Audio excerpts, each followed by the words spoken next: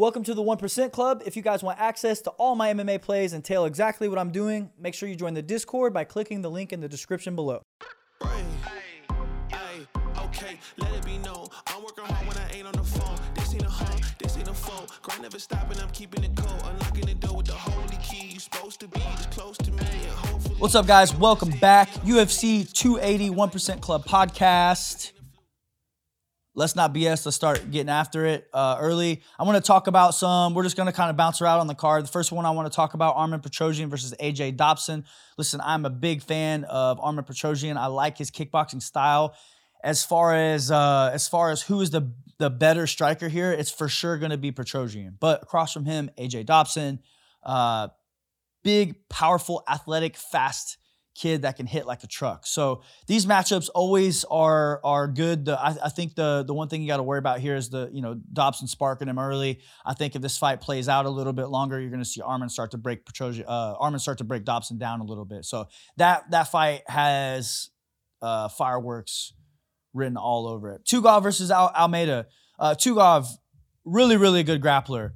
But man, listen to me when I tell you, and I think he's the favorite here, but he does get tired every time. He gets tired every fight, and Almeida is a hammer striker, and he's got good cardio, and he's got good takedown defense too. So I listen, this one's really tough for me because I can see Tugov taking the first two rounds, and then the third round being Almeida, we're sweating to see who, Almeida could knock him out in the third.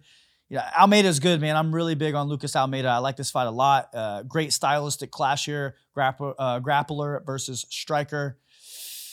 There's a lot of those on this card too. That's a fun fight to watch for. I think it's one guy that's going to try to milk the clock versus a guy that's going to try to get him out of there. Ozdemir versus Krylov, another banger on the card. Listen, man, I could be wrong here, but I just can't imagine either one of these guys looking to take this fight to the ground. Both these guys are strikers. And dude, how good did Krylov look against Gustafsson, man? He looked fast and calculated, much improved in my opinion. And Ozdemir just had an extremely, extremely high fight IQ performance in my opinion. Nothing glamorous, but when you're going against Paul Craig, it can't be, man. You got to take your time. You know what I mean? You got to really take your time, and he fought really smart. So I'm really excited. Both these guys looked really good in their last fight. I'm excited to watch these two. Hopefully, I think they're going to slug it out, man. That's going to be a fun fight to watch. Muhammad Muradov versus Cal Barallo. Man, I like Muradov a lot. I've been big on him. I just think stylistically, this is a really tough matchup for him. Barallo's really good grappler, young, strong kid. When he gets on top, he's a problem. And Muradov's striking is really good, but he showed some deficiencies in his grappling against Jaromir Sharp.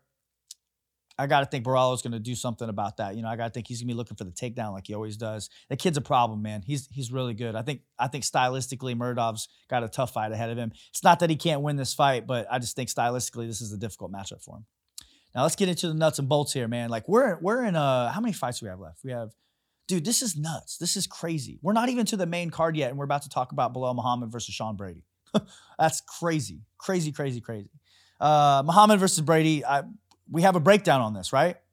We have a breakdown on this. We'll post a link to that into the description. Make sure you guys check that out.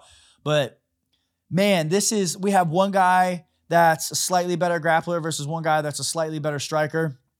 Muhammad's takedown defense, incredible. His volume is high. Sean Brady's takedown completion, incredible. His power is good. His control is incredible. Man, I'm really struggling to give you guys a lean on this fight. I love both of these guys. I love everything about both these guys.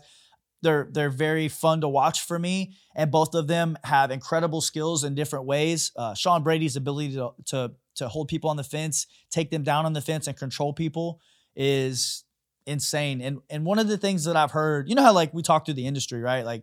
One of the things I've heard unsolicited, right? And the first person I heard this from was Eddie Alvarez. Eddie and I are, we're fairly cool, and we talk. He told me about Sean Brady before Sean Brady was Sean Brady, right? And the one thing he kept telling me is dude, I'm telling you, this kid is so incredibly strong. And then everybody that I talk to about Sean Brady is he is so strong. He is so strong.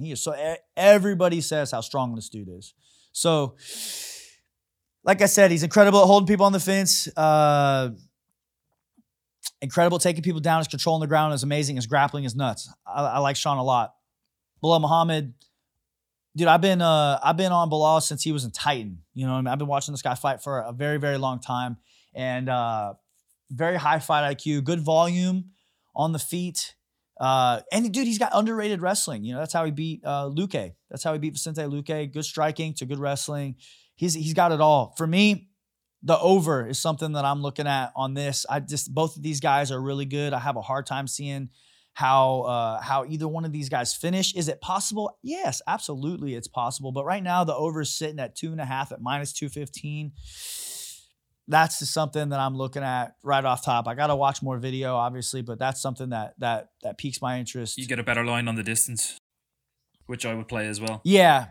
I don't see a late finish here. I'm sure you'll get a better line on the distances. We hit that on Malkoun Maximov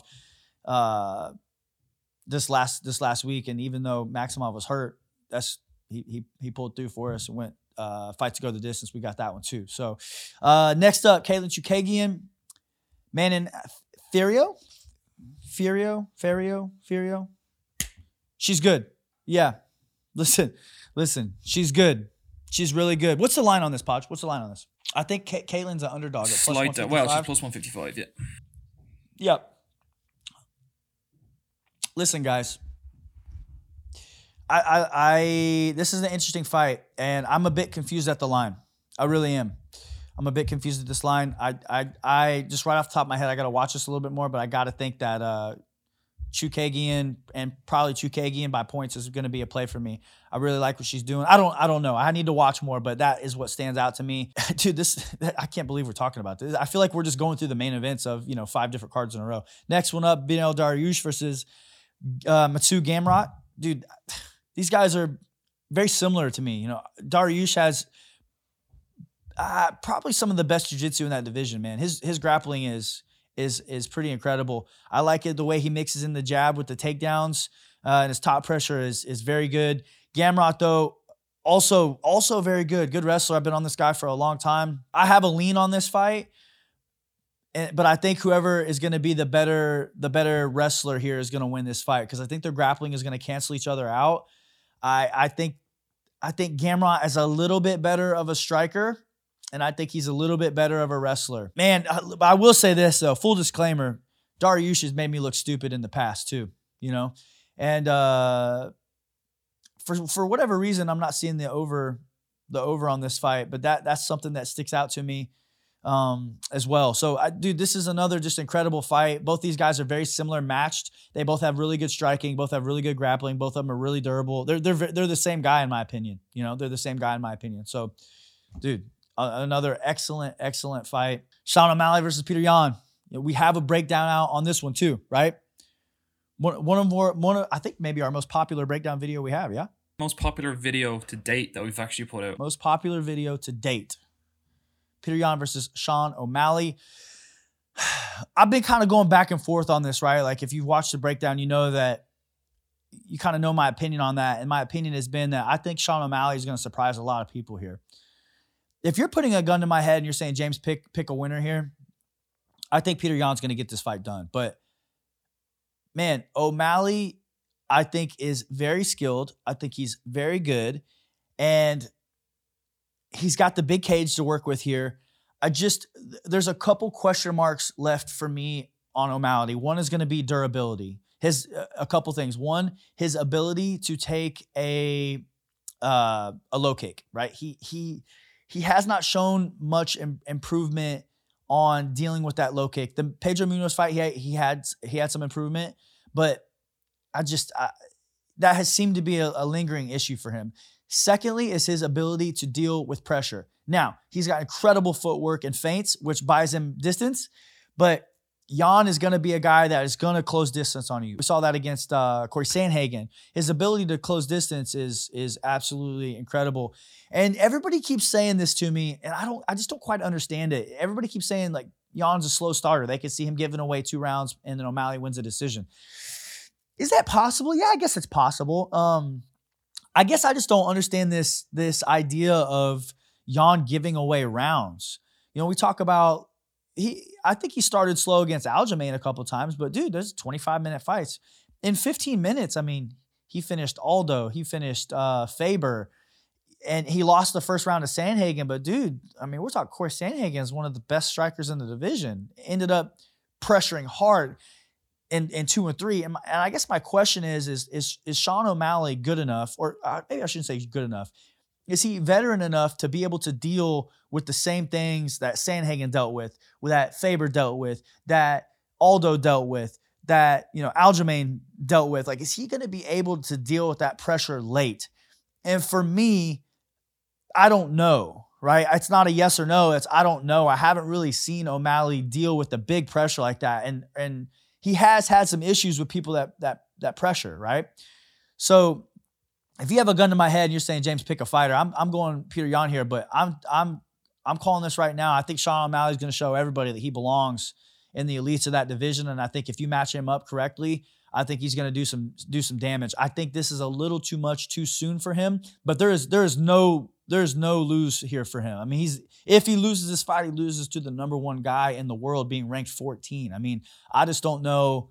You know, dude, if you look at Peter Yan's record, he very well could be 18-1.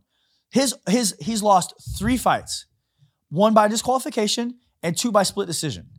Like the Aljamain fight, the last Aljamain fight, you could make an argument that he won that fight. And then he lost to Magomedov, who's now in Bellator doing great things. He lost that fight by split decision too. Like you could very well say this guy is undefeated if you take the DQ out. You know, like we're talking about, this is one of the best fighters in the world. I think Sean O'Malley's going to show that he belongs there. I just think it's a little too much, too soon for him. That's if you're asking me a gun in my head, who am I picking? Peter Yan's the answer, but I think Sean O'Malley is incredible. I really enjoy watching him. I like what he's doing.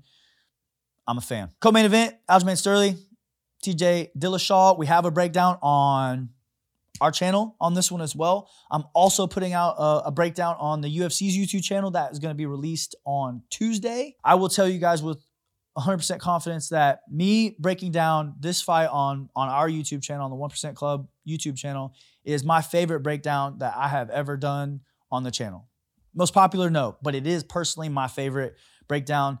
And I don't want to deep dive into it on this show because I want you guys to go watch the breakdown. But I think the question that needs to be asked here is Aljamain Sterling going to be able to get the takedown? I think if he gets that takedown, I think TJ is going to be in all sorts of problems.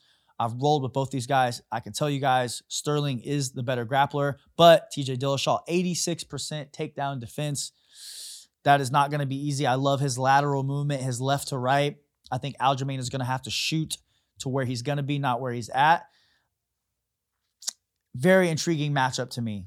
If Aljo can't get the takedown, though, I think he could be in trouble on the feet. TJ's got some very creative strikes, good footwork, dynamic striking, dangerous. Has TJ fought a wrestler of the caliber of Aljo?